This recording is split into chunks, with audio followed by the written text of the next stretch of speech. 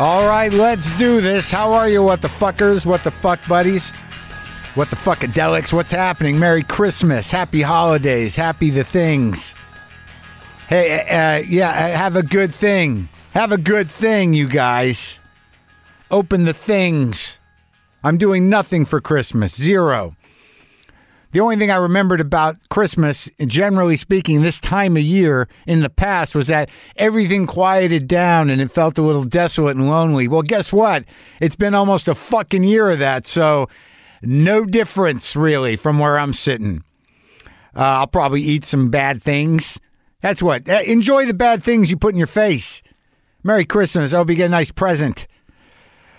Look, I don't want to be edgy. How's it going, man? I hope you're doing okay. I don't think that I express, perhaps, enough gratitude to you folks, to the people that listen, to the people that reach out to me. I want to do that now. I want to do it right now. Okay, I want to tell you that how deeply, and I'm serious, I appreciate all the emails that have been sent to me in light of what I've been through this year.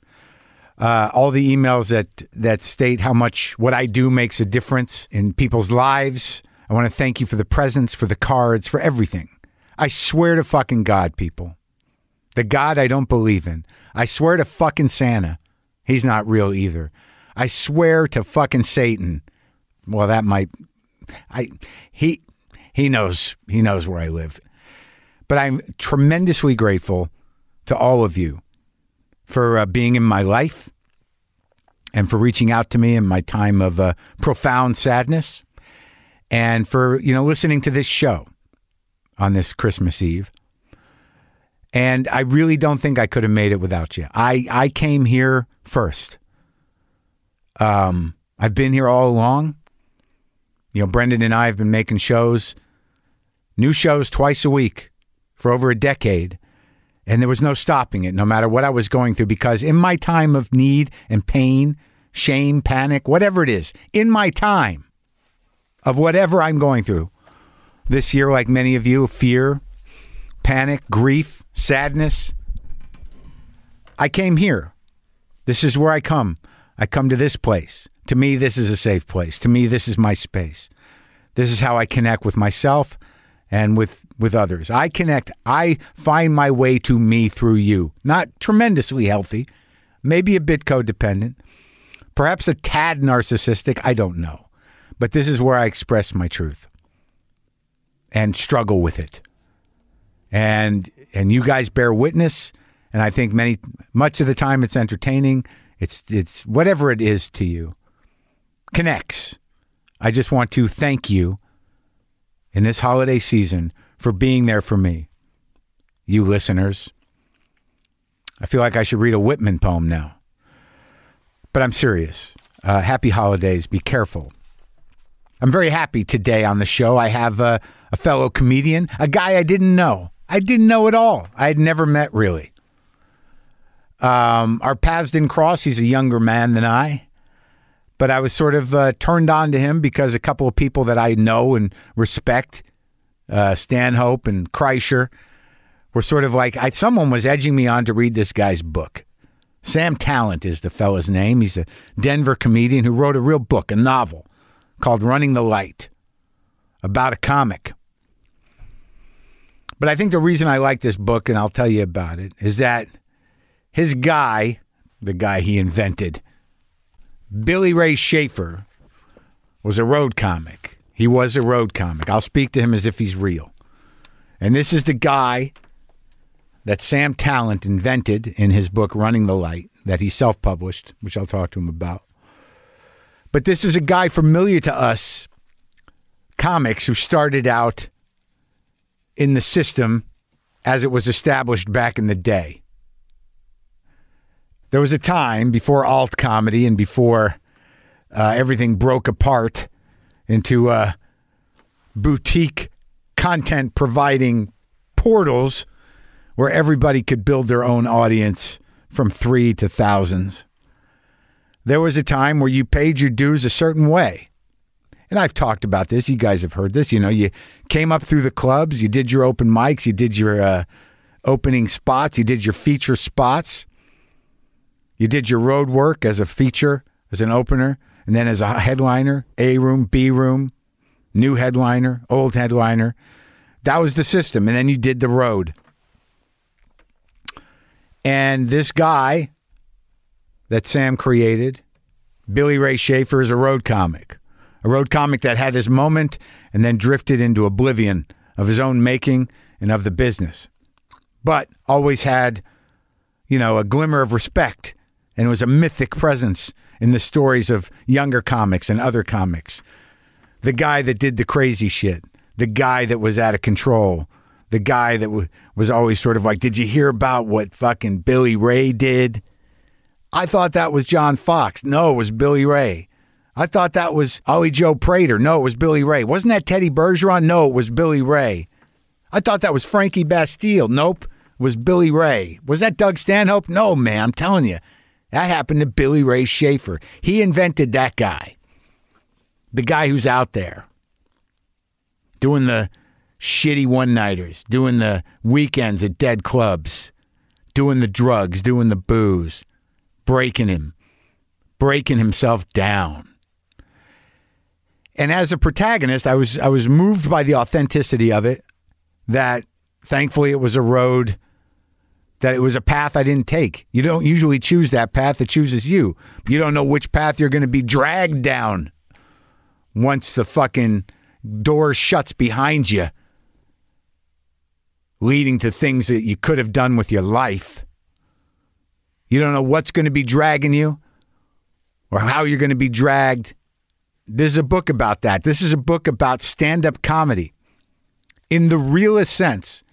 Post-1980 stand-up comedy, the time when we all came up. I came up in the old style, in the clubs.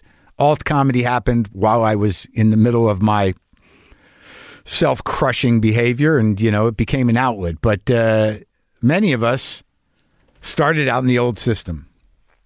And many of us knew a guy like the guy that Sam Tallent invented. Many of us were that guy for a while. A few guys my age anyway. But it was always a cautionary tale because we'd see them.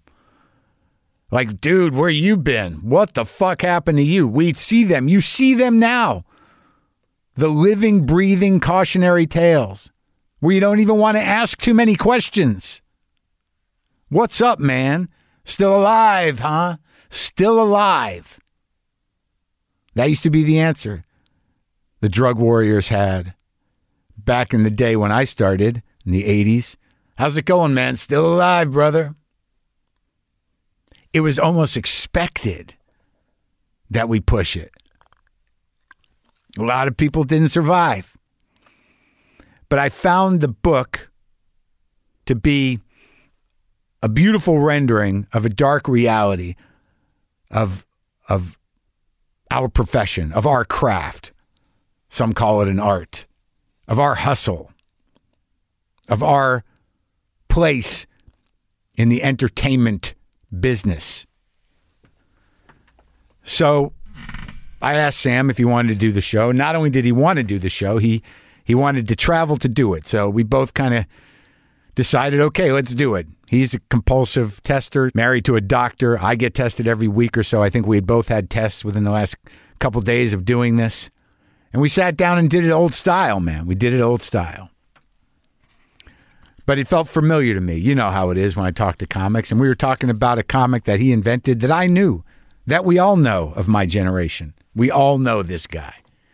We all know the Billy Ray Shafers. We know him by name, man. I've spent time with that guy in a lot of different forms. I've met that guy in several different versions, The book is called Running the Light. It's available now at Sam Tallent. It's Tallent with 2 L's. Tallent.com. SamTallent.com. I did read a chapter for his audiobook of this undertaking, and I got to meet him and talk to him because he came over. And we're clean. We're both clean, man. Clean of the bug. This is me and Sam Tallent.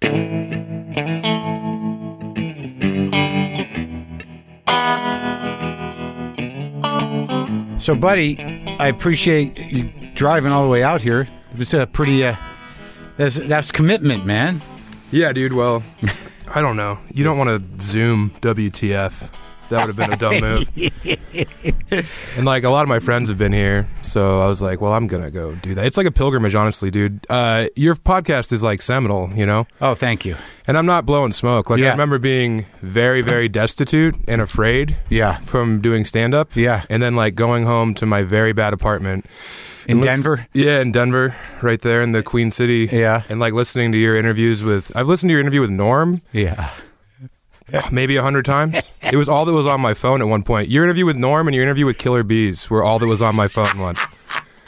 You better, what is it? Better save up, man. Better save up, man. Yeah. Yeah, Bees is the man. He's an animal. He was something, man. And I was so thrilled. It was one of those things being the guy that came up, during that time. When I came up, you'd go down south and you'd see his pictures, his dumb pictures. Yeah. Killer Bees, right? And you'd be like, who the fuck is that guy? Mm-hmm. No idea. And I don't really know that I knew who he was when I interviewed him, other than I knew he was a guy. I don't know if he knows himself, man. Yeah, that's true. He's pretty deep in it. But how is it that I never met you? Did we meet? We've never met, no. Isn't that weird? I don't think so, because by the time I was like, in a position to maybe open for you, you were already doing theaters. Is that true? That's true. So how long you been doing it? I started in like 2005 doing improv classes, and then did stand-up, and then took like a strange sabbatical to a commune in Ithaca, New York. Huh? What happened? How'd you hit the wall? What caused that? College, man. I was not one for higher education, and my best friend moved to Ithaca.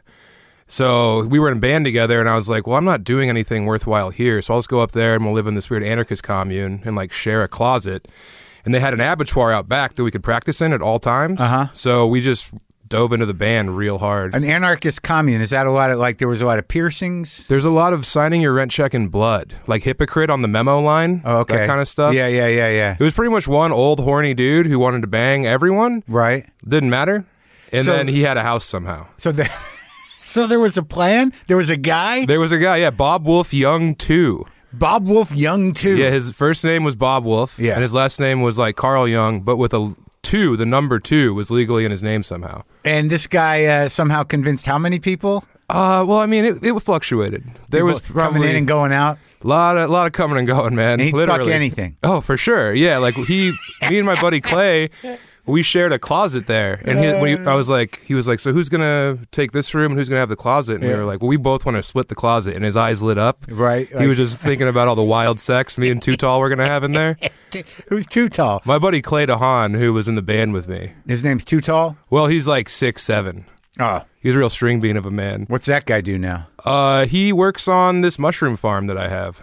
You have a mushroom farm? Yeah, I started a mushroom farm at the beginning of COVID. For healthy mushrooms or psilocybos? Not psilocybin, just like gourmet mushrooms, red oyster. Oh, gourmet mushroom, but not like the reishi, not the reishi mushroom? We have a couple bags of reishi in there, but it's mostly lion's mane and like red oyster. Lion's mane, that's an eaten mushroom? Yeah, it tastes like scallops. It's bizarre. Scallop taste in mushrooms? Yeah, it tastes like bad lobster. Oh. It's pretty cool. And the oyster mushrooms, I know. Yeah, we don't have any of those. Oh, do you have the We don't have any of those. The hens something? The hen of the woods? Yeah. Yeah, we have a bag of those going too. Just a bag? Doesn't sound like a big farm. It's not. It's it's in a building. In your closet? A lot of good stuff's happened. My grandpa got like bored when he retired, and he just built houses all over. So this is a house on my parents' property in the country. Yeah. Who we just put a bunch of mushroom stuff in there. So is it a moldy house now? It's literally a moldy house. No, it's cleaned out. Oh, it's cleaned out. out. Yeah, we got a cat to kill all the mice. It was a real operation. And you have some mushroom beds. No, we do the bags. So you have like a fruiting station, and then you have bags. A fruiting station? Yeah, where you get the small mushrooms to bud in there. I don't know. Sure. My brother-in-law and our scientist are in there like every day. You're just a working partner? I was a angel investor, if you will, because I had like $12,000. All right, so let's go back to the beginning of this. Now, look, what I want to know, because I got this book. You had sent it a while back, and I just was sort of like, I don't know what this is. The interesting cover. Like, I get a lot of books coming in. I'm sure. And then somebody on Twitter, was it Bert Kreischer or Stanhope, someone said, someone mentioned it again Yeah. and looped me in somehow, right? Mm-hmm. And then I responded to you, or did I respond to them? Or You just put up a public tweet that was like, send me the book. I got the book, and I was like, oh shit, this is it. It's happening, man. You did it. You know, I was like, delivered the goods. I was manifesting stuff. Oh, yeah, you really were there in the mushroom house. You were manifesting. Oh, dude, the mushroom house is good for having some epiphanies. Well, yeah. So Stanhope got behind it real hard. Yeah, and he championed it, and he was telling me to send it to all types of people. It's like for stand-up, it's almost a cautionary tale. Oh yeah, like, if he wasn't, a real outlaw.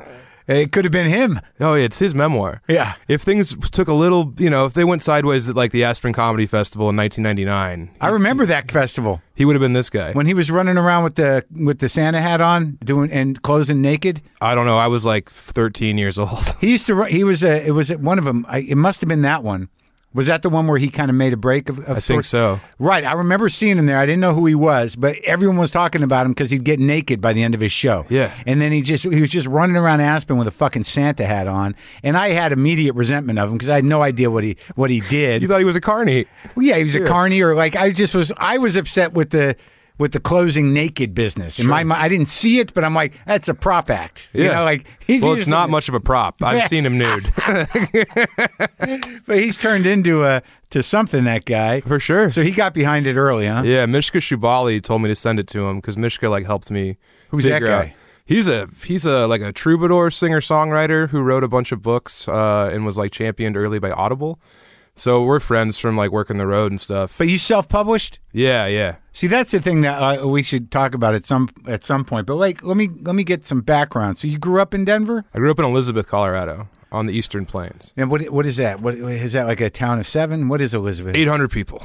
Yeah. Okay, so it's small. And a big family? The Tallent family? Tallent family's real close, but not that big. I got like 5 cousins. Okay. Grandpa and grandma on both sides were really Brother, heavily sister? involved. Yeah, I got a sister. Little Sophie.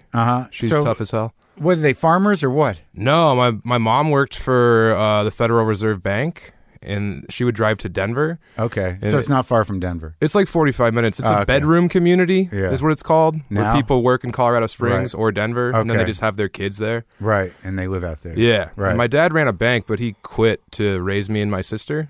Bank people. Yeah. You come from money people, but not like investor people, like people who help manage the money for others. Yeah, and like my dad, he worked at this small town bank, so sometimes people would pay liens with pigs and cattle and stuff like that. So you'd bring the pig home? And my dad would have to be like, well, I don't know how many pigs is worth a home, but we'll figure it out. Yeah. So he briefly had a pig farm. It reminds me of Jay Mascis's dad was a small town rural dentist. Yeah. And they would pay in like potatoes and things. Yeah, or honey. Yeah. Yeah, for sure. Here's some money from the farm. Yeah, Jay's the man. He's great. Hell yeah. He's a sweet guy. He's been on here twice. Oh, I know. I always like to. I know about it, dude. I'm right there. And it's crazy to go from those days to now you have like Glenn Close and Michael J. Fox. The Zoom thing has enabled me. Yeah. I thought it was going to be a liability, but it's made it easier for larger stars to just do this. Right. And they're bored. Yeah, exactly. Yeah. All right, so you're in Elizabeth, near Denver. Mm-hmm. But you don't seem like the standard mess of a person. No, man. I was lucky. My parents ruled. My grandparents were there. My aunts and uncles. Nice, loving family. For sure. Because when I saw this book and I started reading, I'm like, this is not about this guy. No, man, not at all. It couldn't be. It's the guy that I fear turning into. Well, so it's we really all do. easy to we write all that do, guy. and there are times for some of us where we're not sure if we are that guy or not. Oh yeah, I worry about it a lot. You do? Well, because I work there. Like I do 45 weekends a year on the road. I know, but you're not. But you're either this guy or you're not. No, I'm not like the Coke guy. But I'll definitely drink way too many light beers in Cincinnati after a bad show on Saturday. At Go Bananas? Hell yeah. I'm working. I'll be there New Year's, everybody. Are you doing shows now? I haven't done one show since like June, and those were all outdoor shows in Wyoming and South Dakota. Yeah, I haven't done any. I'm sadly surprised at how little I'm compelled to go out and do outdoor shows or drive-in shows. Well, they're very bad. I know. It's like in my mind, I'm like, I've worked my entire life to never have to do those again. Yeah. For some reason, in my mind, I've done those before. Right, you have. Yeah, for sure. Like I just remember doing the San Francisco comedy competition at some fucking winery outdoors. I'm like, that's no place for stand-up to happen. No, and also, you're an intimate act. I know, exactly. There's no way I could pull it off. Like I did when I did a couple of those oddball festivals, I could figure out which jokes I could do to land and have the experience, but not preferable. No. It was just something I needed to get out of the way. It's not good for anybody. No, I wanted to, like, I performed for 20,000 people. Not great. Yeah. Also, these Zoom shows, man, it turns out that I'm a live act. Let's put it that way. I've never tried them. I can't do it. You don't need to. You made it, dude. Sad, man. Yeah, they're bleak. But do you have people unmute to laugh at least? They'll bring in like 3 designated laughers. 3? Yeah, but then they have to laugh at everything or they're blowing it. Oh. Yeah. It's like a juiced room for like a JFL tape. Wow. A juiced room of 3? Yeah. In separate rooms? Yeah, and there's one guy who's definitely being paid to laugh. Oh, no, That's what really? it feels like. Yeah. Or maybe he's just uncomfortable. It's a lot weighing on him. I remember doing those late night shows where there's 9 people, and you always get like somebody who feels bad. So they've got to kind of do double time. Yeah, they feel bad that they're there. Yeah. And that you're there. Yeah, and they like, came to see you. Yeah, but they also want to help. For sure. Yeah. They're like, we got this, buddy. What'd you do in Elizabeth? I played sports and ate a bunch of drugs. You were a football guy? Yeah, football, wrestling. I played sports year-round, but football was the big one. What's your background? Are you an American Indian? No, I'm a quarter Mexican. Quarter Mexican? Yeah. My grandma's from Wagon Mound. So she's one of those weird cave Mexicans down there. Wow, really? Yeah. What is that? Like not a Spanish Mexican, indigenous Mexican? Yeah, like they didn't know they were in America until a census person showed up. And told them? Yeah, and they were like, you get mail now. Yeah. Yeah, and they were like, what are you talking about? They lived in a cave. And you can use this money. Yeah, yeah. And they like tried to give them maize. Yeah. Yeah. So she married this old hobo named Ova, my grandpa, and they were interracial. A Denver hobo? He was what was it? Somewhere in Missouri hobo. But he would just hop trains back and forth to Philadelphia and send money home. Oh, wow. He was like, the man. Because Denver's like hobo central. Yeah, because I-70 and I-25 and all then the train back in the day. So you got the hobo grandfather and the cave woman grandmother. That's pretty exciting. This turned into a pretty decent Southwest story. Yeah. And then what about the other side? They were not as interesting. I mean, they were cool. My grandpa was from Mississippi on my mom's side, and then my grandma was from somewhere in Ohio. And they ended up in Colorado. Colorado's like is a mixed bag, isn't it? Yeah. I mean, I grew up in New Mexico, and we'd go up to Durango and then go up to, but you get up northern, it's pretty white. Incredibly white. And also Denver's a very segregated city. Yeah. It's big Klan presence. Yeah, there's something, big Klan presence? Well, when it was founded, it was run by the Klan. Denver. Yeah, like in the early 1900s. I just feel there's that sort of weird kind of like, are you just really healthy or are you Christian? That's the Springs. It's tough to tell down there. It is, but there is sort of this kind of like mountain bike, always wearing, some form of workout wear. I'm shorts year round. Yeah. Yeah. And you're sort of like, God, you have a clarity, but is it the good kind or? Right. What are you running from? Yeah. Well, I always go to like, what are you selling me? Why you like there's an immediate sense of I'm being condescended to by some spiritual bully. It's always a lot of judgment. Yeah, something. Yeah. But there's a politeness to it. It's a real thin veneer of politeness. That's. But sure. I like Denver because it's like there's still like a cowboy presence to it. There's still some like downtown Denver. I've never seen more fucked up people on a weekend night than maybe Glasgow is the only other place that I've seen that much public drunkenness. Yeah. But I think the altitude and the legal weed. We're the drunkest city in America, but also true? the healthiest city in America is what they say. I went to, like, fucking Doug Benson did a 420 show before my show. When I was up there, they needed paramedics for 2 people. And that was the afternoon. Dude, you should, the park, Civic Center Park on 420 is this, 10,000 people. And people are just dropping like flies. They'll take like a 15-gallon bong rip and then just collapse, and everyone starts clapping. Like that was the goal. I think a lot of it, too, is people not being able to handle their edibles. They don't know what they're getting into. Yeah. Well, my advice is always eat a little bit more than you were told to if you're a tourist. Yeah. Because if you're going to buy the ticket, take the ride. Right. Like, but get the high. ride might just be like the hotel room. Yeah, it might be, in the back of an ambulance. You're going to panic. Yeah. There's going to be panic and maybe some nausea. Mm-hmm. So when do you make it down to Denver? So you played the football and then you go to a good college or? No, I thought I was going to play football in college, but I didn't. So I went to Metro State University, which is a commuter school right downtown in Denver. Oh. And it wasn't for me. No. You know? What were you studying? What was the plan? Rhetoric and public address. Oh, so you kind of knew. It was starting to come together. Well, I wanted to do comedy. You knew that as a little kid, I wanted to do comedy. Really? Why did you know that? Because comedy was a really big deal in my family. Really? Yeah, like Fred Willard and John Candy and all the Stripes. Yeah. Ghostbusters was a very big deal. But stand up? Well, no, I was going to do Second City.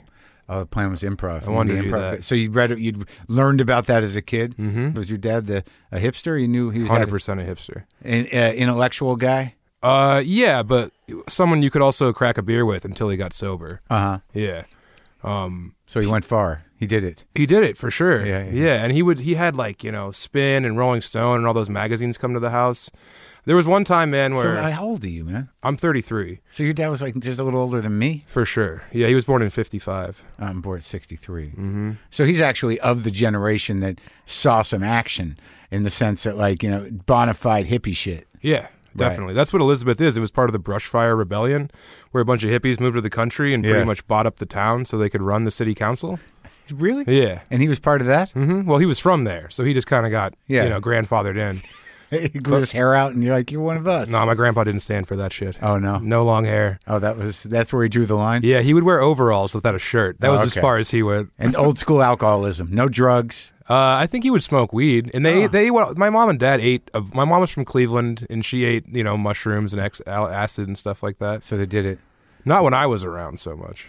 Before you were born? Mm-hmm. Yeah, they did the journey? For sure. Yeah, they went deep, too. Yeah. Yeah, my mom was, around Kent State when all that shit was going down. Oh, man. She hated the cops. It was really cool. So was Joe Walsh and the guy from Mothersbaugh, Mark Mothersbaugh. So Joe Walsh played my mom's senior prom. Really? Yeah, James Gang. Really? Mm-hmm. Oh, man. And I think that she said that she had beef with Chrissy Hind. Uh-huh. I know that she said she hooked up with Drew Carey one time. Well, that's not something you want to tell too many people. Good point, yeah. There's name dropping people that my mom hooked up with. Yeah, I was hoping for more rock and roll, but Drew, I guess, is all right. Yeah, no. Yeah. But my dad, he was into all the cool music. Yeah. And all the good books. And so that's where you got it. Because, I read this book, I'm reading it, I'm like, my thing is as a guy that's written a couple memoir kind of books and, a novel seems way out of my fucking wheelhouse. But one of my best friends is a novelist. Yeah? Yeah. And I'm always it takes a lot for me to get through. It has to be very well recommended fiction for me. So when I saw this, I'm like, comic wrote a book. How good could this be? And it's self-published. Well, but the cover is pretty compelling. Thanks, man. Richard Ingersoll. Well, who's that? He's a kid that I grew up with. Oh, it's great. Yeah. To the point where my friend, the novelist, Sam Lipsyte, his son saw this book because I sent it to Sam. I had 2 copies. Oh, yeah. Because I found the one that you'd sent a year ago. Mm-hmm. And I sent it to Sam, who's a great novelist. And his son saw it and was like, oh, that cover's fire. That's what I got. That's what it's fire? Yeah. That's what I want. Yeah, and this is a kid that don't read. They're trying to get him interested in shit. Yeah. So you got him halfway. That's a big deal. But so I start reading it and I'm like, oh my God, this is about us. It's not...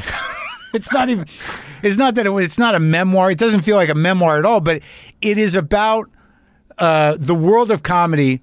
No one's written about this. No. About this part of it. And this is a real part of it. This guy is probably a couple years older than me, it feels like, that generation, where, they were around for that 80s boom. And a lot of them thought they were going places, but then they weren't. And then the boom sort of receded, and with their own particular problems, are left to scramble for a livelihood, in one-nighters. Yeah, they were shipwrecked pretty much. But I knew this guy, and the way you sort of blend in real dudes at certain points where I'm like, you're going to put Rick Kearns in here, and Rick Kearns is the guy. Yeah. I mean, if anyone's the guy, it's that guy. Uh-huh. Kearns is the man. But he's not quite even that guy because, he escaped into radio for a while. Yeah. Some of those dudes from the 80s, figured out another way. and he got into radio. I guess he had some health issues. I did the San Francisco comedy competition with Kearns, and I was driving him around. Dude. Oh my God. And he's a mind fucker, dude. Yeah. Like, hey, I don't know, man. I don't know if I'm going to be able to do it. And, just like, and he'd get you so fucking bummed out by the time he got to the gig. He'd be like, you all right? And I'm like, I'm not. And then he'd go up and he'd fucking brain fuck you, that guy. So I've only known positive Kearns. And now he's taken a dark turn, of course. He has? Yeah, like his daughter did stand up in Denver. And I'm friends with Elise. And then Rick came out of retirement pretty much and would come to open mics and just watch comedy. It's like, who's this old creep? Yeah. Just, drinking vodka straight. And then, he ended up being very helpful to me and a bunch of Denver comics because he loves comedy. He's hilarious. He was one of the great unappreciated acts. He's definitely one of the Billy Ray Shafers of the world. Definitely. Who's the protagonist of your novel.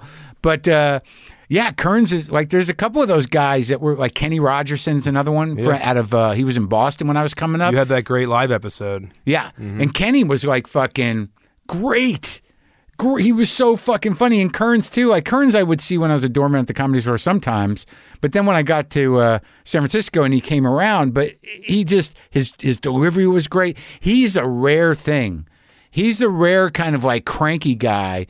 The cranky guys that are funny and don't have to work for it, that's a rare type. And they're like, they should be cherished at all costs. Yeah. Because it just doesn't happen that often. There should be a statue of Kearns in front of Comedy World. Didn't he have fucking major health issues? Yeah. He's a bad booze hound. Yeah, I know. Yeah. It's not fun. He's still that way? Yeah, man. He'll call me and be like, I got a new bit. And then he'll repeat it like 3 times in an hour. It's brutal. I thought he was sober for a while, was he? He was sober for a while. No. Then the last time I saw him, he's like, I sold my whole act to Ron White. Yeah. He did. For like $250,000. I think Ron wrote him a check at dinner. Yeah. Ron writes a lot of checks for people. Yeah. Ron's the man. I work with Ron a lot. Do you? He's cool. Yeah, he's great. We did a couple shows at Pootie's Roadhouse in Texas, which was owned by Willie Nelson's old manager or road manager. Yeah. And Ron just ate mushrooms all day for the 3 days we were in this house together. Oh, he's just an animal, dude. Yeah. He's like an old dude. And then he'll have these moments of epiphany, like you're on his tour bus and he's surrounded by people who love him. Yeah. And then he'll just say shit like, I'm gonna fucking die, man. Nothing's gonna save me. And you're like tripping and you got a check in your pocket from him and he's rich as hell and you're like, oh, Ron, it's fine. He's like, it's not fine. You don't know anything. You're like, okay, let's get Ron a towel. Of course that's true. I sat next to him on an airplane and watched him ask for more butter. And I'm like, dude, what are you doing? Yeah, it's funny. He'll smoke 8 cigars, but he'll drink Michelob Ultra, so he's doing better. And his tequila. Yeah. I always be baffling about the dudes that get into the spirits racket. It's just merch. Yeah, I know it's merch, but he's got some weird ones. He just loves to start shit. He had a ceramics thing in Mexico, right? And he had he's got the tequila. I'm surprised he didn't get a restaurant. Does he have a restaurant? I don't think so. I don't think he eats a lot of beef jerky and nuts. He's definitely amazing that he's alive. For sure. And he's one of those guys that can fucking, just get up there, do a show in a blackout. Not even know he's on stage kind of dude. Right? But crush. Yeah, crush, totally. Yeah. And I don't know. I just think maybe your brain gets to a point where it's used to operating that way. So he can go from being on the tour bus wearing sweatpants and then put his jacket on and he's on stage and just people can't get enough. It's crazy. It's something I kind of admire that. Yeah, definitely. Yeah. There's something to be admired about a guy who is just swimming in fucking garbage inside and can just go up there like a robot almost. Yeah. But kill. I mean, that's something that the Shafer guy does in the book, kind of. The number of times you've figured out new ways to describe a hungover sky. The number of times you described a sky either through a hangover or through those moments of clarity. Yeah, it was pretty good. Thanks, you didn't man. repeat yourself. I was surprised. Thank you. Me too.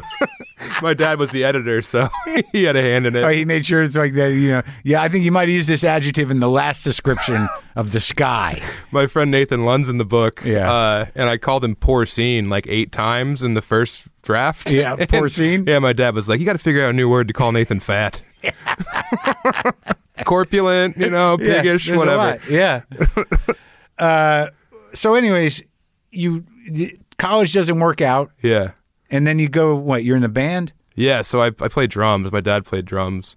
And I played a bunch of drums in high school with my buddy Clay, who learned to play bass along to my drumming. Yeah. And then he was in Ithaca, so I was like, fuck this. I'm going to go up there and just take LSD and be in this band. And we toured a lot, and it was a really important thing. So he was for in me. college. This is the commune times. Yeah. Mm-hmm. So how old were you, like 20? I was like 20. Yeah, I couldn't drink legally yet.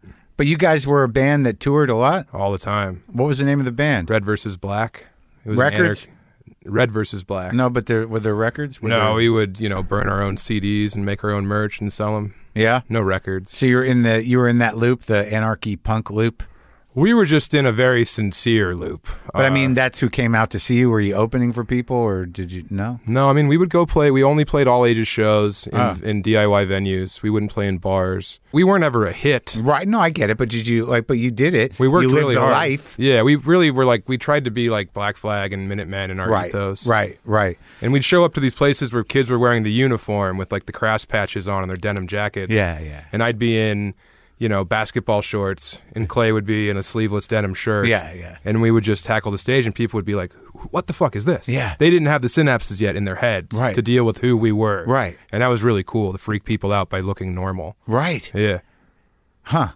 So, well, that's sort of a tradition for a certain type of punk rocker. Mm-hmm. It's sort of like Mike Watt and that crew. Dude, Mike Watt, I got tattoos of his all over me. Really? I love Mike Watt. He changed my life. I met him once. I was at the... Econo, dude. Yeah. That's my whole life. I make all my own merch. I print my book, Yeah. It's all because of Mike Watt and D. Boone.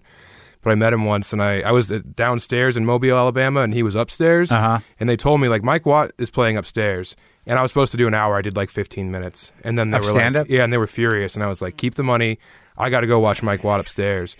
And I totally just Mark David Chapman'd him. I just paced by the stage with my arms crossed, not blinking, with this dead-eyed look on my face. And then afterward, he was at his merch booth selling his merch, and I went up to him, and I was like, hey, you know you. And he was like, I know, big fella.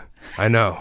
And he gave me a hug and then ushered me out of the room. I definitely bummed out Mike Watt. Oh, no, you didn't. I don't think so, but I'm a very sincere, and also I'm huge. Yeah. So when those two things come together, people flip out. Yeah. No one's comfortable. Yeah, but they know. He's probably he probably knew you're a good-hearted dude. Yeah, and also I'm sure he's dealt with me since 1981. But he's pretty present, sort of in it guy. He's got his own language, that guy. Yes, dude.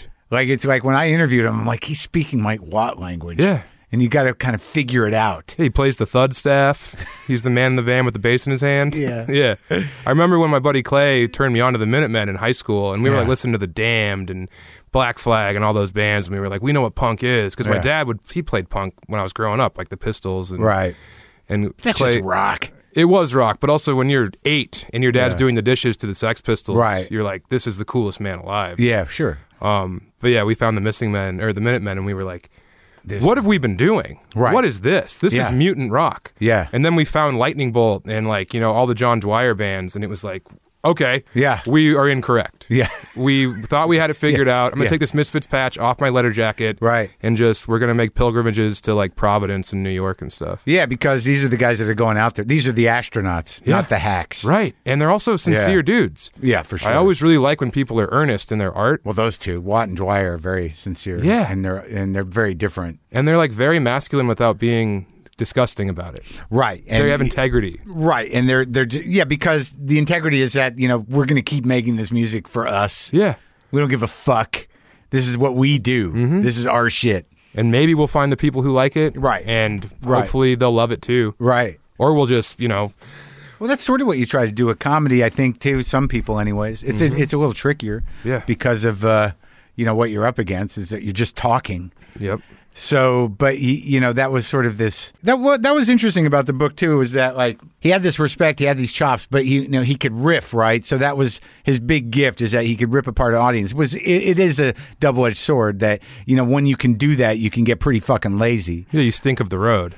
Yeah, but it depends on how hacky you are with it. But sometimes those are the best moments. If you, I write on stage. I don't know how you do it. 100%. So when you have those moments delivered to you, you're like, oh my God, where'd that come from? Yeah. Because you're basically cornering yourself.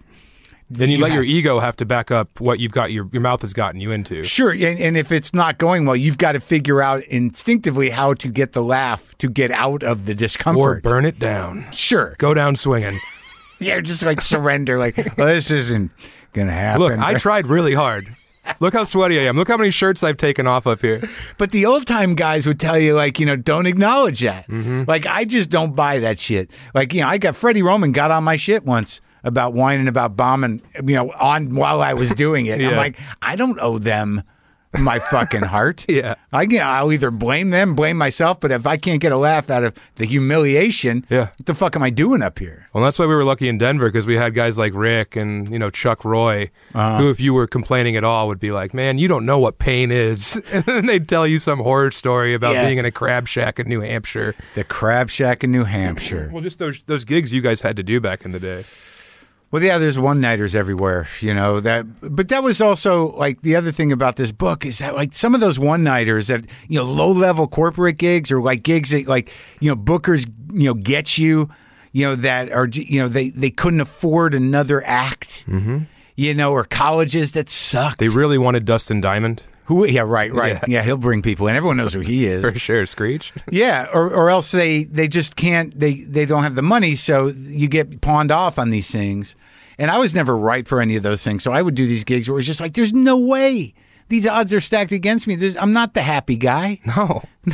No, and I don't like anyone in this room. I would never have anything to talk to. And I started doing those gigs when I came up. I'd go feature for these dudes in, like, Wyoming, South Dakota. Well, where'd you wait? So how'd that happen? So you get done with the band? Was that how'd that end? Did that just fade, or was it a dramatic thing? Like, no, me and Clay are still tight. But you just decided not to pursue music? Well, no. So I always played music, but then there's a real lost period too, because I was eating acid a lot. Really? Yeah. In Denver? Sure. No, like in Ithaca. Well, everywhere. The commune? It was just the acid thing. Yeah, it was cool. And I would sell acid to those kids. I never understood the guys that, like, could get used to acid. For me, it was for me, it was like the one, the 3 or 4 times I did it in my life, it was a lot to build up to. Yeah. And then it was sort of like, oh, I don't know when this is going to end, but I don't know who I am anymore. And For sure. Yeah. So I never understood guys who are like 3 times a week, Well, I don't think we knew the proper dosage either, because, like, back in the day when you got mushrooms, you had to eat the entire bag. Yeah, you wouldn't eat a gram of mushrooms. Right. You would eat the 8. But with mushrooms, you knew you were going to come down. Yeah, but I think mushrooms are much more spiritual, for lack of a better term. Whereas mushroom is like, or when acid, you're like, I am on drugs. Yeah. I am high on drugs right now. Right. Yeah. So I moved back to Denver, and me and Clay still had the band, and we started this DIY house, this punk house called Mouth House in Denver. Mouth House? Yeah. And we just had shows every night, and it was just constant. Everyone in the house played music, and you could just jam whenever you wanted at all hours of the day. Right. So it was really creative time. It must have been smelly. Oh, for sure.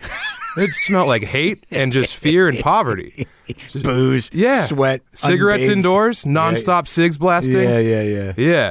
We had one toilet for 18 people. Oh man. We had one rule there because our people buddy not washing their clothes. No. Yeah. People this guy loved to get nude. Yeah. And this girl that lived there was like, I don't want you getting nude. So we had this big house meeting, and we came to this rule that you can be nude, but you can't sit down.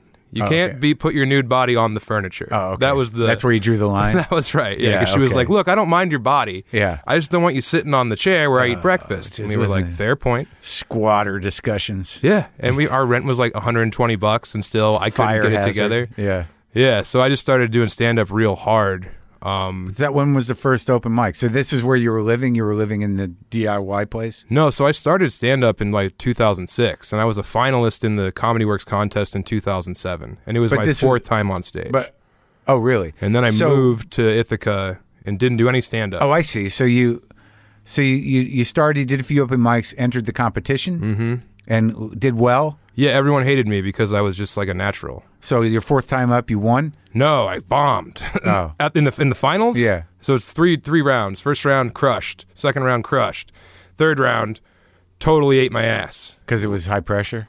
No, just because I wasn't a comic. Oh. I was a fraud. Yeah. I was a naturally funny fat guy that people were like, oh, we'll listen to him for 5 minutes. You couldn't get away with it for 15? I had to go first, too. It was 7 minutes. 7 minutes? Yeah. You just ate it, huh? Yeah, and I was like yelling at the crowd. Yeah. No chops? No chops. Zero. I had improv chops, but those aren't good in a club Where'd you get those? I did improv at the Bovine Metropolis Theater in Denver. I did their entire 40-week thing and was on their house team and did their weekend shows and stuff. What, the games? Yeah, games and long form. I preferred long form. Yeah. So you come out of that. But like So Adam you had Clayton some- Holland, he hated me. Adam Clayton Holland? Yeah, he was like, this guy doesn't know what he's doing. You don't want to be hated by that guy. No, he didn't like me forever. Because he's a dyed-in-the-wool stand-up, but he's also kind of smarty. Yeah, he went to like, Wesleyan or something. I don't think he liked me when he met me. And I think he was featuring for me.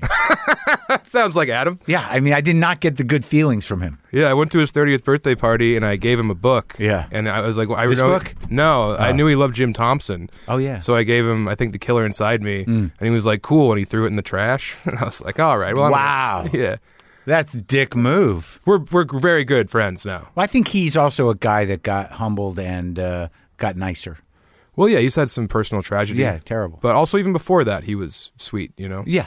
But he started out as a writer, Yeah. a guy who wrote, didn't he write a column? Yeah, in the Westward in Denver. Yeah. And I read it religiously as a kid. Did you really? Well, like from like 18 onward, I was like, this rules. I can't wait to meet this guy. Yeah. And I wrote him and his crew, Wrist Deep Productions, a sincere letter about how I really like your shows and I just want to work with you guys. And Ben Kronberg told me they like made fun of it and put it on the wall. So I moved back to Denver and started doing stand-up real hard. After the acid rock anarchy punk thing. And I was still in bands and eating drugs and living in this house, but I was also out every night doing stand-up. In Denver. Mm-hmm. So what were the options as a micer?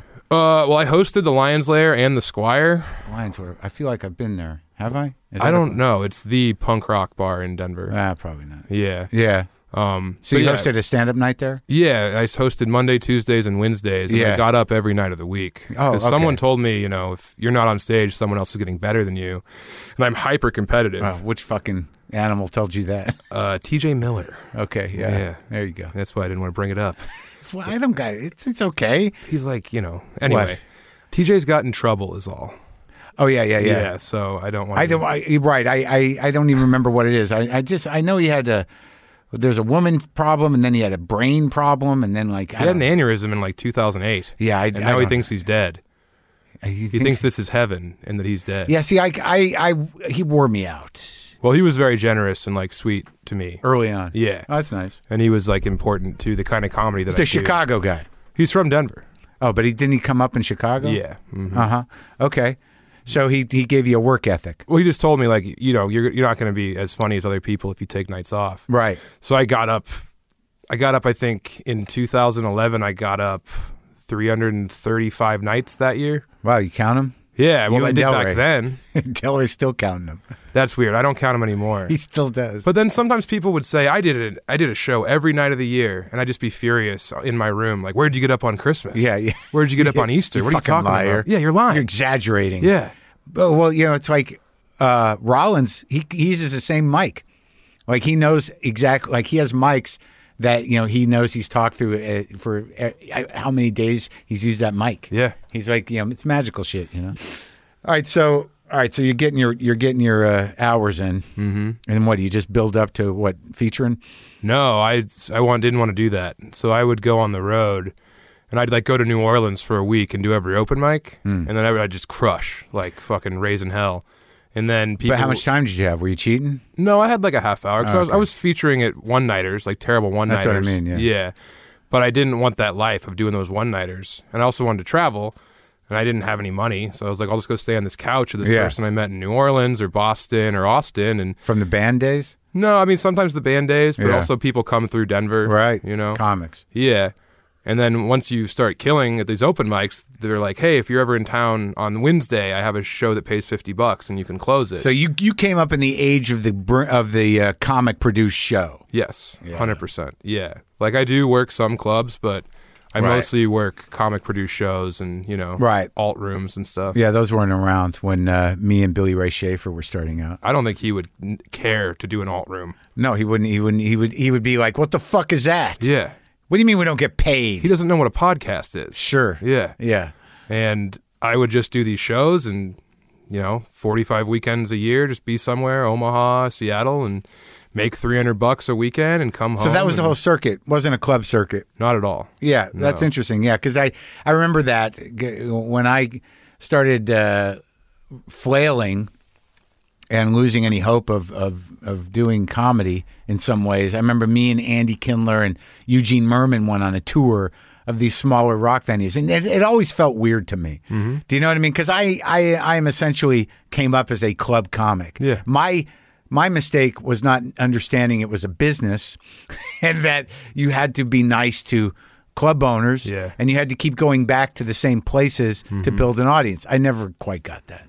I got that, but I did it just the same way I learned from punk rock, which is you go and you play for 8 people, and then they bring a friend and you have 16, and the next time you might have 30, and then... But you're a respected guy. People have good things to say about your comedy. For sure, I've watched it. It's funny. Thanks, man. Yeah. Yeah, I finally got JFL last year after auditioning 6 times, and man, did I have a chip on my shoulder up there, dude. Did you? It's crazy. Yeah. Oh, you were like, finally, fuck it, or what? Yeah. Yeah, I was up there, and people would be like... New faces? Yeah, I was unrepped, new faces. And I'd meet managers and agents, and they'd be like, "We met in L.A. like 6 years ago." And when I was like like an assistant to an agent. It's like, "What are you doing up here as a new face?" And I'm like, "Motherfucker, I don't know. Yeah, all right, I should have been here 6 years ago." Yeah, I would just walk around to people, and I'd be like, "Hi, I'm Sam Tallent. Who are you with?" And they'd be like, "CAA," and I'd be like, "All right." Yeah. But then when they talk to you and they're like, "So what do you got? What are you working on?" And I say, "I have a novel." Yeah, they couldn't walk away faster. Really? Oh, yeah, they don't want a novel. They want to know you got a YouTube series. That's the thing about managers and agents, which I don't have, is that they want you to do all the work now, and then they'll just come in and swoop you up. And they always do, dude. They don't, like, that's the big myth that they're like, I'm going to make you a star, no kid. Way. It's like they wait around. They'll keep you in the what do you, the like? hip pocket. Yeah, yeah, until, like, maybe something happens, and they're like, here we go. Right. Let's do it. Look, I'm going to get you into Cap City comedy. And it's like, I already headline there. I can do Cap City. Yeah. Like I know Rich Miller. I already know that guy. Yeah. I remember at JFL, Pete Holmes was hosting, and he was like, "What kind of intro do you want?" And I was like, "Can you tell him I'm at Penguins in Cedar Rapids next weekend?" Did he say I played there? No, he laughed so hard, and he was like, "You're legit." And I was like, "Thank you, Pete Holmes." Yeah, great. Pete Holmes validated you. Yeah. Oh, that's nice. And to go from Montreal, the issue was I was hanging out with too many Canadian comedians. In Montreal? I think that they thought I was Canadian. Oh, really? Yeah, and then they don't care. I don't think it's weird that almost everybody up there is a known quantity already now. Yeah. And it's really just one of these sort of weeks of partying for people on that side of the business. Yeah. They don't really give a fuck, nor can they really do anything, really. Mm-hmm. Like, I don't think I had a legit agent most of my career. And, I finally fired my powerful manager when he played like one of the first WTFs, and it's like, I don't get it. I'm like, I can't. And I don't know, dude. It's like it's all, what am I trying to say? You figure out what you really want out of it, and then you got to just get it. No one's going to do anything for you. And you seem to know that. I do know that. Now, after being closer to the industry, I know it 100%. Well, when you started thinking about writing this book, though, how long ago was that? My wife did her first 2 years of med school in Las Vegas. Yeah. In 2016. Right. And I wrote it when I was there over the course of like a year. But, like, what experiences were you drawing from? Those one-nighters? I mean, primarily? Yeah. And like, just all who were the guys stories. you opened for? Because you mean the horror stories you had to listen to while you're driving fucking tired old headliners places? Yeah. And then also just the horror stories that I would accumulate by doing these shows. Yeah, like what are the ones you remember? Well, like that duck shit bingo story from in that book. Yeah. That's happened. That was 100% true story.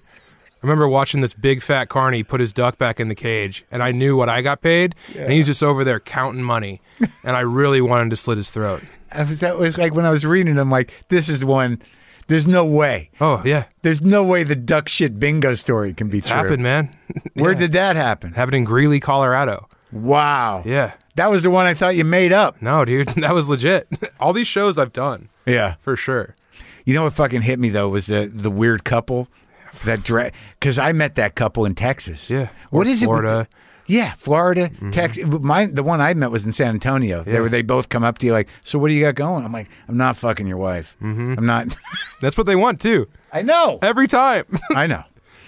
But it's like, but you're hotter than me, dude. Why do you want to watch me plow your wife? I don't know. Yeah. Yeah, but like Like when I read that, I'm like, this is like real. And I don't know why they pick comics. I don't know. Maybe they just, I don't know what it is. I think they think that we're debauched. We're debauched and broken. And we're lonely. And we'll probably be up for it.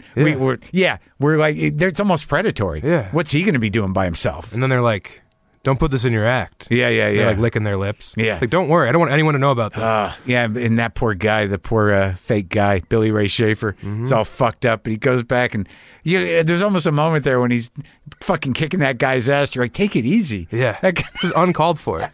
This guy took you in and fed you top shelf gin. Yeah. He gave you his wife. And he didn't even, I don't even think, like, it suggested, like, I don't know how you see it, but they didn't roll him. He left it there. He left his wallet. Fucking idiot. Yeah, definitely. But I've also been the guy who has his wallet and he lost it, and then you're just homicidal until you remember that you left it at your friend's house. Yeah.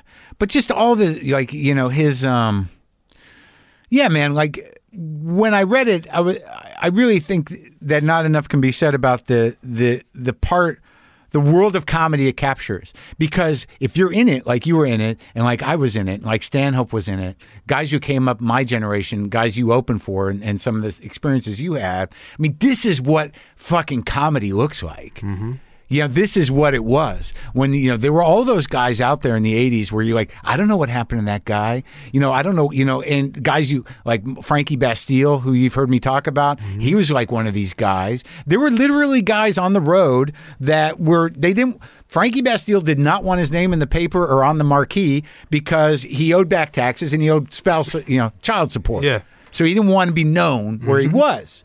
And that's crazy. And he's a comic. Yeah. He's on stage publicly. Right. He's the guy that got nailed when somebody heard him on a radio show. The IRS went and got him because he was on a morning radio show. Yeah. Or an ex-wife. I can't remember which. But this whole world of road comedy and what it kind of became. And this is a guy who did The Tonight Show with all the promise in the world. And I like the ex-con trip. I mean, I like the fact that he was in jail. I think that's one of those things where it really rang true to me, like when you hear about a comic, like, oh, you don't know about that guy? Yeah, what about, he's in fucking jail, man. And then he started doing comedy in jail, like, no shit. It's like Joey Diaz. Right. Yeah. Did he do time? Oh, yeah. For, like, kidnapping. I must have talked to him about that. I can't quite remember. Right. And he was in Denver.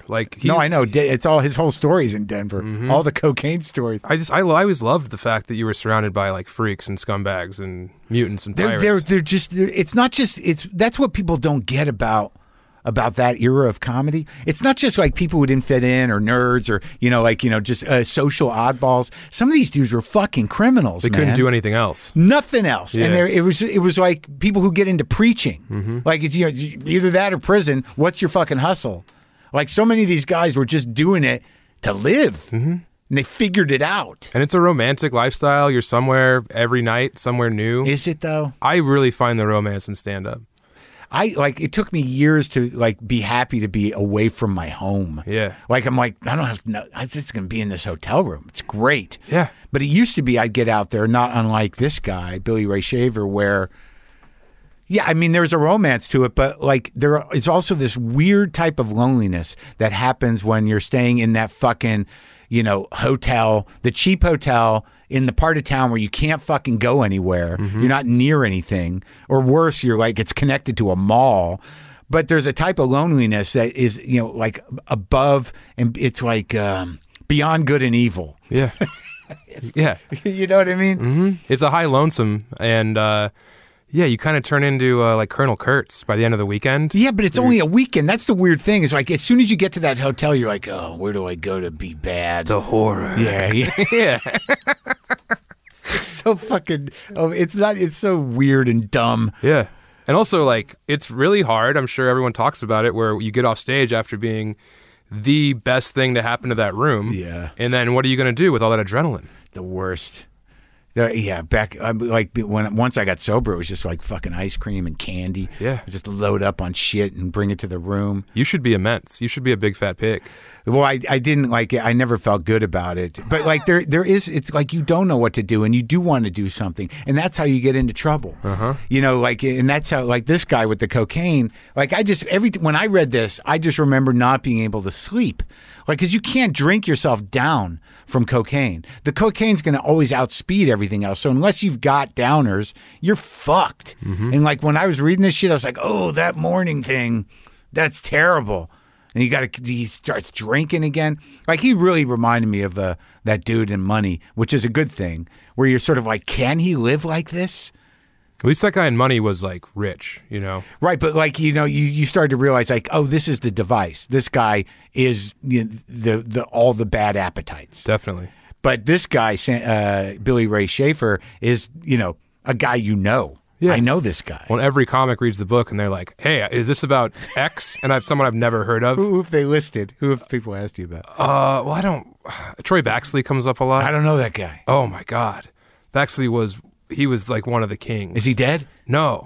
Oh. He's holding on somehow. Yeah. He's a medical miracle. Wow. And he was in Denver, but he worked the road all the time. And a lot of people would be like, this happened to Baxley. Did you know that story? And I'm like, no. And they're like, yeah, he fell off a bar stool and broke his nose open and then had to go on stage. That was Tom Rhodes, too. Well, see? You got one, too. No, Tom Rhodes, that's what got him sober. He fell off a stool and broke his face and realized it was time to quit. No, the story I heard about the guy with the bloody nose on stage. Yeah. That's either, I've heard it, John Fox was who I heard about. Ollie Joe Prater, too. Prater, too? Yeah, when the nose starts bleeding. Right, yeah. Doesn't anyone party anymore? I heard that was John Fox. You heard it was Ollie Joe? I think it happened to both of them.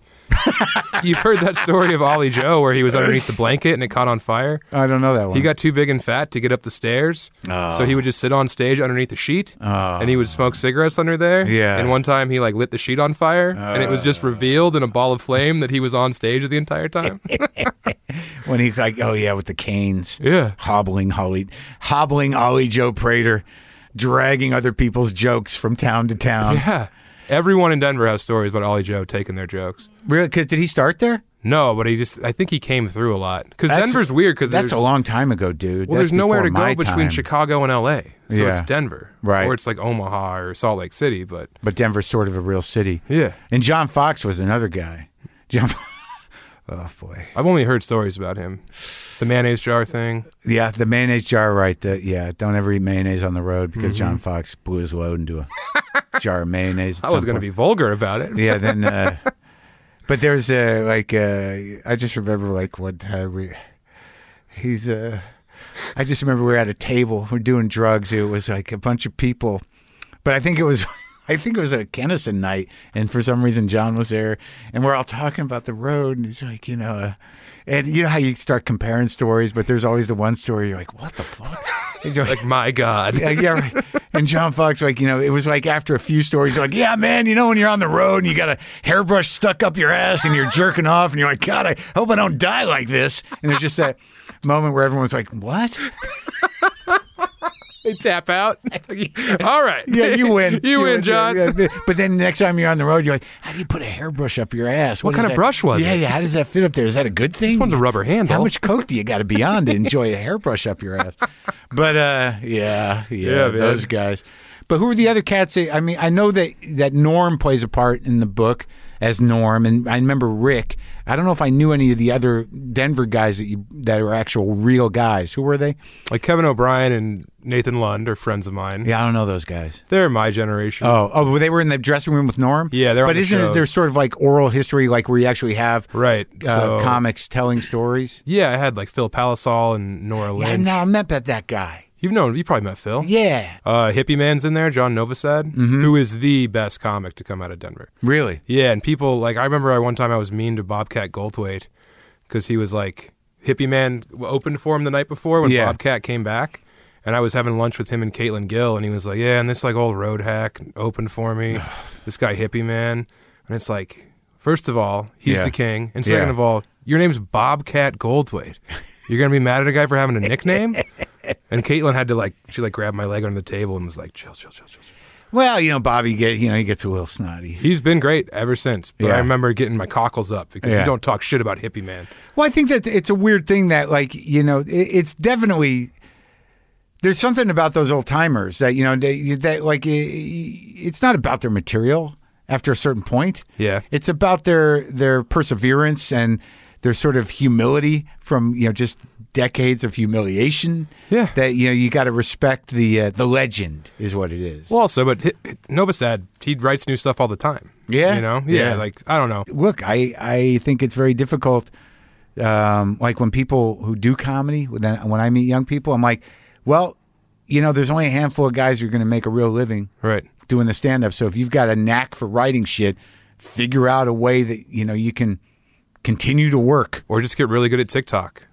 Doesn't matter. I don't even know what that is. Well, but like there's some dudes that I started with that, well, I mean, I know what it is, but I don't know. I'm not on it. Yeah. But there's some dudes I, started with that are big showrunners. Like they're big writers to get into, they got on the other side of it. Yeah. You got to be a real irresponsible, self-involved fuck to decide, like, I'm just going to do the stand-up. Yeah. This is what's That's real. me. This is pure. That's me. Me too, man. I'm so glad I had this book, or else I'd be broke right now. Because I made all my money off stand-up. Yeah, I couldn't, I'm fucking proud of you for writing the goddamn book, like Thanks, a real man. novel. Thank you. Jesus Christ. Like, I mean, I couldn't write for other people. Yeah. I couldn't see, like now, I didn't even like to collaborate. That'll happen later. I'm bad at that. Yeah. I'm bad at collaboration. But now, like, I'm doing the acting thing here and there, and it's like, I don't know. You pivoted. It worked out, or I pivoted because like something, like some weird cosmic timing finally worked out. Yeah. The desperation of talking to my peers. That's right. So this book you wrote in how long? Like probably a year. I wrote 150 words of a different thing, and then the first chapter of this book was part of that. And then I was like, this shit's bad. I'm going to follow this guy around. And then just cranked him out. Well, I like that, and I don't think it's just because I'm a comic that, it's not so much you're rooting for him, but you're like, wow, how far is this going to go? Where does this go? And that the details about who he was, in terms of these kind of guys, the ex-wife, the sort of selfishness, the kids that they don't know, like all of that stuff seemed, it all rang very sort of true, and the psychology of the character seemed to hold up. I know it wasn't going to end well. No, yeah. I don't think anyone got their fingers crossed. I also don't like books that end happy. No, I like this. It remind me of like Bruce Wagner. You ever read any of Bruce Wagner's book? Oh my God. The ending of his first book, Force Majeure. Jesus Christ. You would like that shit, man. I would. I love bleak novels. Bruce Wagner's, there's a few. There's a Hollywood trilogy, but Force Majeure, the first one, yeah. He got a little complicated. He's a real smarty pants. But there's I like when a guy talks about a book and they go, yeah. Like it's like reading Larry Brown. It's like, this guy just risked his life for $400. I love that shit. And you gave me this book, the Cormac McCarthy Blood Meridian. I got to read it.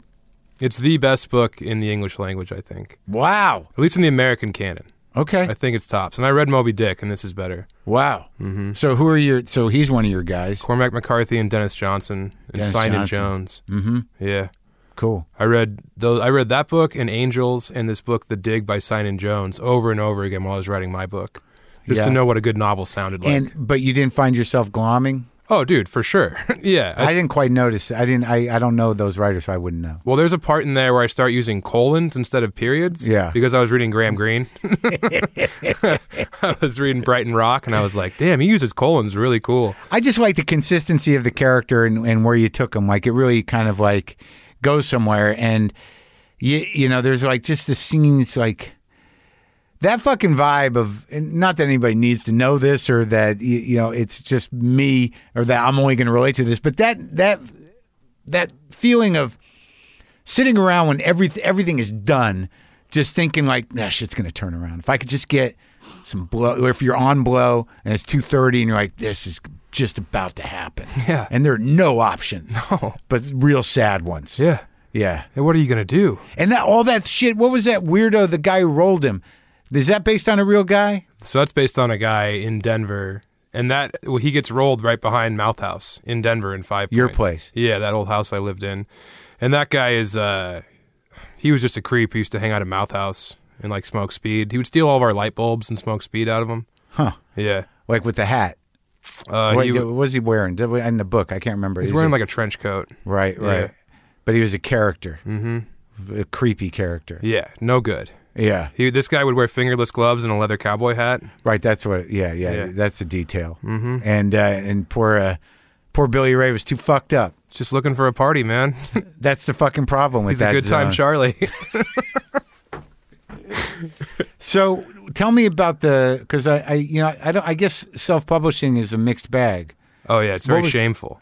No, it's not shameful. I think it is. I was deeply ashamed to have to self-publish this book. It's my biggest failure, I think. I mean, Mishka got me an agent who was very like powerful in memoirs, and he loved the book. And Who's that? This guy Bird Leoval. And he loved the book, and he sent it off to people, and they were like, "Who's going to read this book?" And I was like, "Well, fans of stand-up will probably read this book." And most podcasts are hosted by stand-ups, so right? I could probably get on some podcasts and promote it. Yeah. And they were like, we're not going to take a chance on your first novel. Take a chance at what, I mean, they don't give you any money for your first novel anyways. No. Taking a chance. And thank God I didn't publish naturally. Because I achieved wealth. Oh, good. Yeah. Well, the thing about publishing is that, like, then it comes out, and then you got to rely on a goddamn, Publishers Weekly. Well, no. There's that in the Kirkland or whatever it is. Kirkus reviews. Yeah. But the in-house publicist who doesn't want to be doing that job. No. And a lame-ass book tour that, is not going to really sell books. No.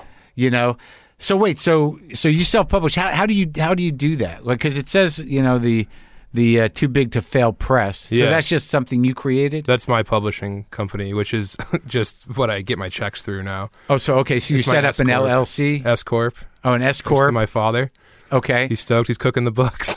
Oh, good. Yeah. So to self-publish, walk me through the steps of that. So you got the full book. It's edited. You're ready to go. Yeah. And then I just did it through Amazon. Amazon KDP, you can upload a book to that and pick out your cover. Oh, really? You pick out a cover? Yeah, okay. Well, I had the cover designed by okay, and they just run it off per order? Yeah, it's like, how much do they charge? They charge like $5 a book. Yeah. And then I order them in lots, and then people buy them off my website at samtallent.com. And then I'm able to ship and package everything myself. But they can also get them on Amazon. They shouldn't. If you're a listener and you want this book, go ahead and get it at samtallent.com. Oh, okay. Yeah, okay. Because Amazon doesnn give you a lot of money. I see. Yeah. So there's a ceiling to that? So Amazon gives me I think $6 a book. And then if you buy off my website, I make, I think, $17. Oh, great. After shipping and everything. Right. Yeah. What other merch you got? I got shirts on there. I got sweatshirts. I got beanies. You can also go to cofungus.com and get some mushrooms from us. Oh, yeah. So you're moving the fresh mushrooms to the gourmet outlets? Fresh mushrooms, and, you can get lion's mane as what's that called when you take it to feel better? Oh, I don't know. What do you mean? Like GNC, not stimulants, supplements. Supplements. Yeah, they're a supplement. You have lion's mane supplements? Yeah, you make? And then also we'll send you a fruiting block of mushrooms, and you can just put it in your kitchen and cut it open, and you got mushrooms. All right, so where's the stand-up right now? I'm an author now, dude. I'm done with that racket. You lived the life through Billy Ray Shafer. Dude, it's You've so retired. Funny. You've hung up the hat. Yeah, dude. I've listened to your show since you were doing Pepitone at the end of every episode. Oh, yeah. Way back in the day. Yeah. And I'm always yeah, dude, I got to get on Marin. This is a big goal. This feels good. Yeah. But to be on here as an author first and a comic second is totally a Marin experience. Where I'm fuck, man. If I knew I had to just write a great book, I would have done it a long time ago to get on here. Well, I would have found you eventually. I think, I don't know. I'm just kidding, man. It's an honor for sure. But there's a generation of comics who I don't know. Yeah. And it's I wish I did. I felt like there was a time where I knew everybody. Yeah. But that's a long time ago, and I didn't know everybody. I don't know who Troy is. But it's just a generational thing. But no one's doing much comedy now. Yeah, it's weird though, man. I don't. But how do you feel about? Because I'm wrestling with a thing now where, I wonder if I'm done. Yeah, I think a lot of people are.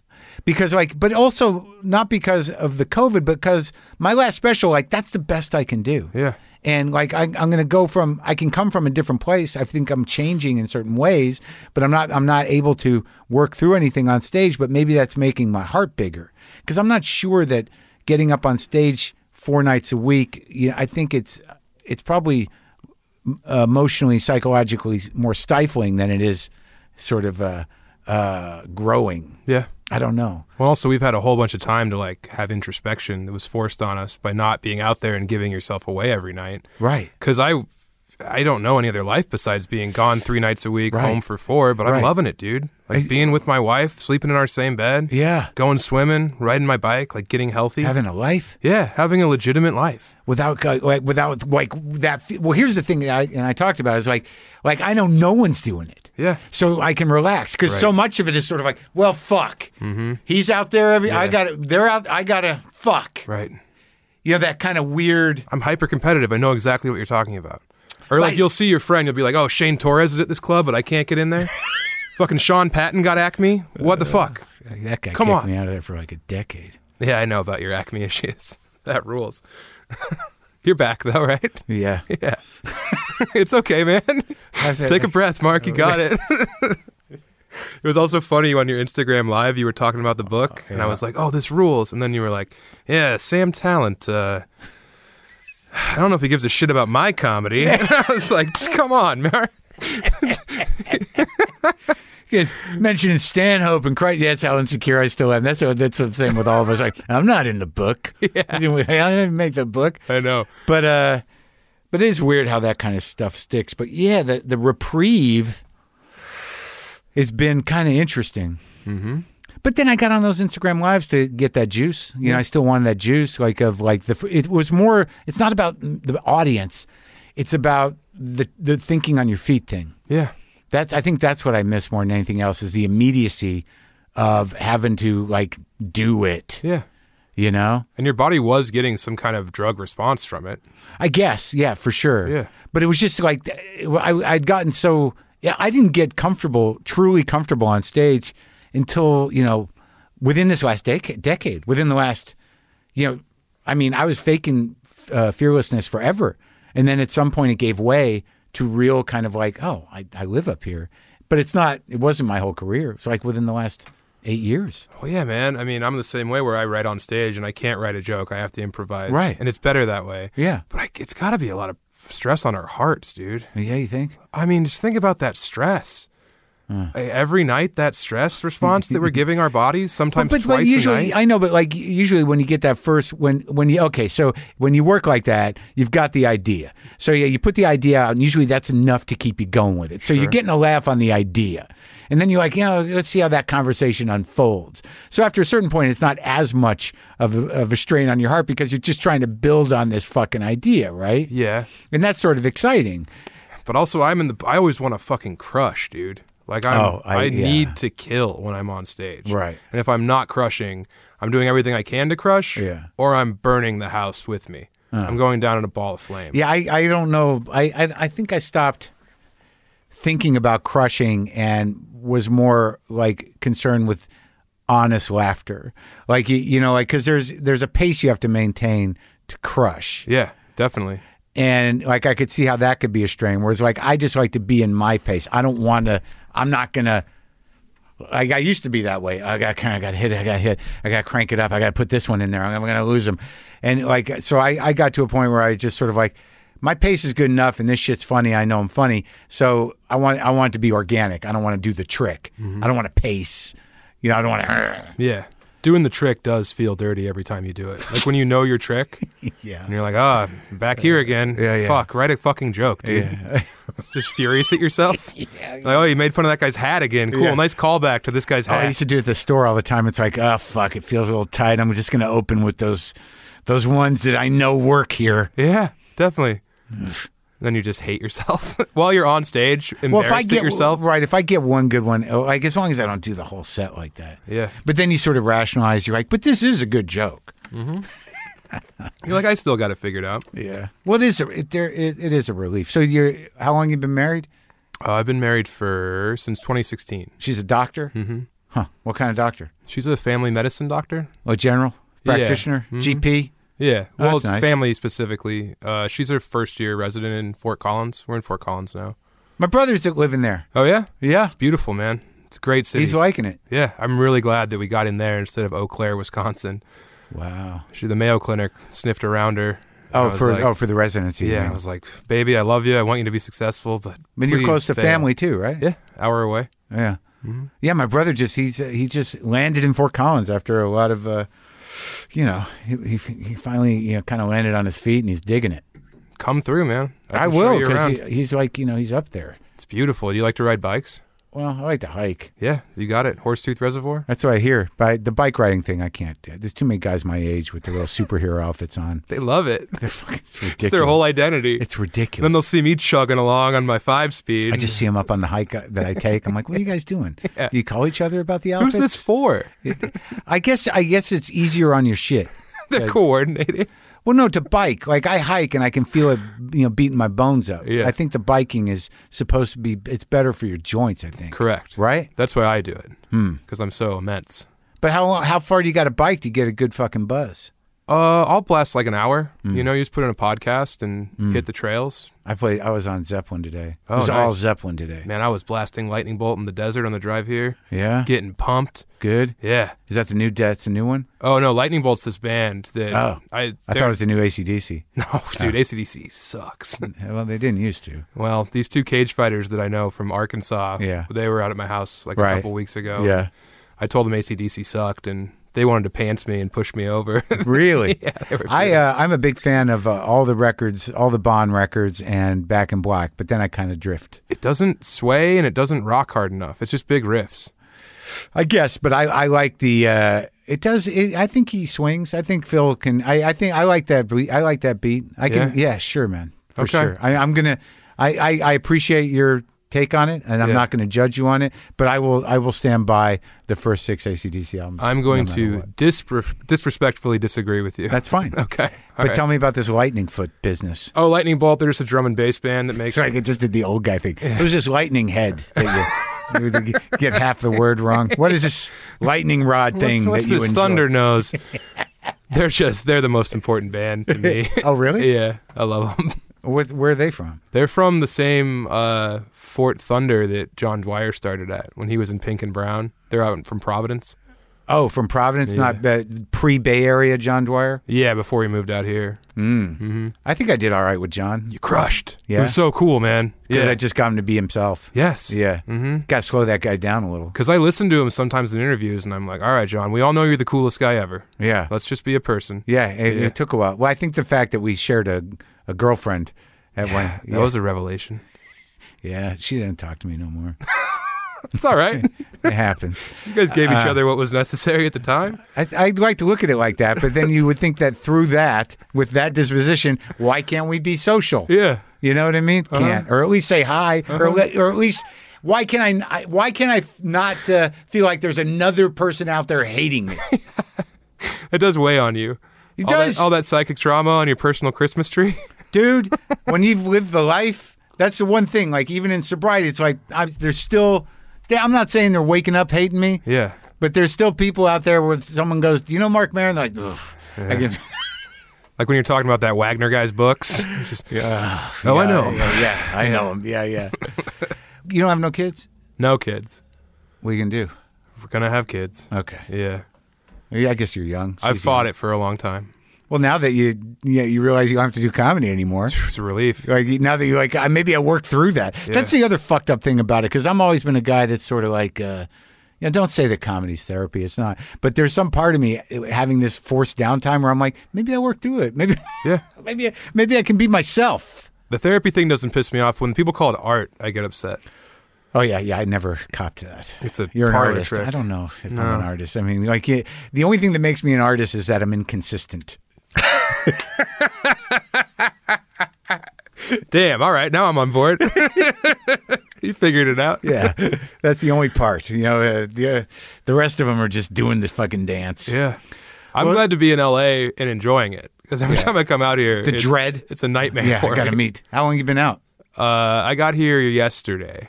Are you going right back, or? I don't know. I'm going to see some friends tonight, It's hard, right, because of the COVID? Oh, yeah, I can see 2 of them, my wife said. Oh. Chris Charpentier and Danny Maupin, a couple of buddies. I usually come out here, though, and, I'll be auditioning for something with a bunch of young, precious comedians. Yeah. And I see their act, and I'm like, I'm going to fucking bury them. And I get out there and do my act, and people are like, what the hell? Chill out, man. Well, that's the thing, is like, if you're too funny, then they're like, we don't get really, they don't see you. Yeah. Unless you're sort of half tanking, right? Because if you just kill, you're like, oh, I'm the guy doing the job. Yeah. You When I must be do the other job. guy. Yeah. That's that great line in fucking The Departed. It's like the only good line in The Departed. Where they fuck up the sting. We don't got cameras around back? What do you mean there's no cameras around the back? Yeah. And the guy goes, "Who are you?" It's like, "I'm the guy doing his job. You must be the other guy." Yeah, Alec Baldwin's so good in that movie. That was Marky. Oh, okay. That was Mark. Yeah, but Baldwin was good. Yeah. But Wahlberg, I'm always like when Wahlberg sinks his teeth into something, it's fucking good. I can put that movie on and my wife's ready to go. What, Departed? Yeah. She likes it? She really likes that movie. It's a little fragmented for a Scorsese movie, but I do enjoy the performances. She gets worked up. Yeah, I just the only problem with it is like it's like Nicholson is like a clown. Oh, for sure. It's just like it's done. Mm-hmm. Do you know what I mean? They could have, It's almost like it's bad. He's just doing eyebrow acting the entire movie. But it's just like when he's throwing up the powder, I'm like, come on. This isn't for you. Chill out, man. All right. Well, how do you feel? You feel we did it? I think so, man. Yeah. It was great seeing you. It's great true talking honor. to you. Yeah. And remind me, I'm going to give you a mug. I don't get to hand out the mugs anymore. Okay. So you get to have one of the Brian Jones special hand-thrown mugs for the guests. Man. That's a true joy. Yeah, it's a tradition. But hey, by the way, listeners, buy that book at samtallent.com. Oh yeah, it's a great book. Like, you did a great job, and you're a real writer. And I was excited to give it to my friend Sam Lipsyte, who I respect a great deal. Yeah, because he's a lofty guy. He's one of those guys. You got some of the same talent, same heroes. He's a big. Who's the guy you mentioned? Dennis Johnson, Barry Hannah. Oh, Barry Hannah. Stanley Elkin. Yes. Those are all his guys. I got to hang out with this guy, man. He's great. Yeah. You don't have any of his books? Uh-uh. Oh, I got to give you one of his books. That's the thing about books, man, is there's so many. But he's a guy, like, he's got tight tone, tight voice, funny, dark comedy stuff. Hand it over. Oh, fuck, yeah. I'll dig up a book for you. All right. But yeah, I don't have to sell it again. I'll sell it when you're gone. Thank you. Good talking to you, Sam. You too.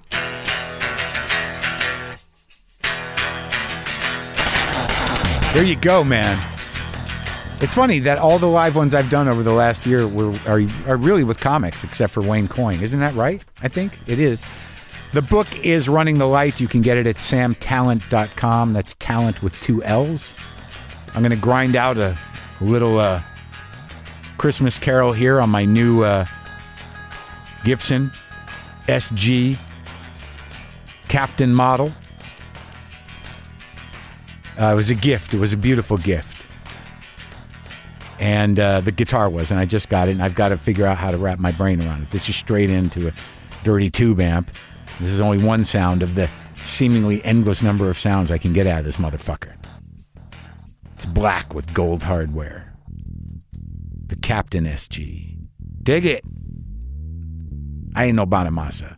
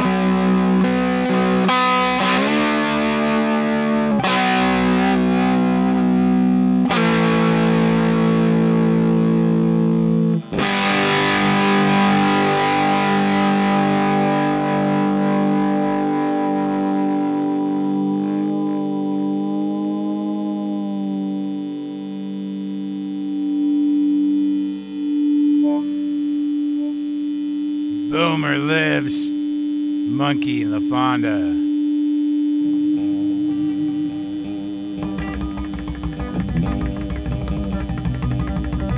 Cat angels everywhere, man.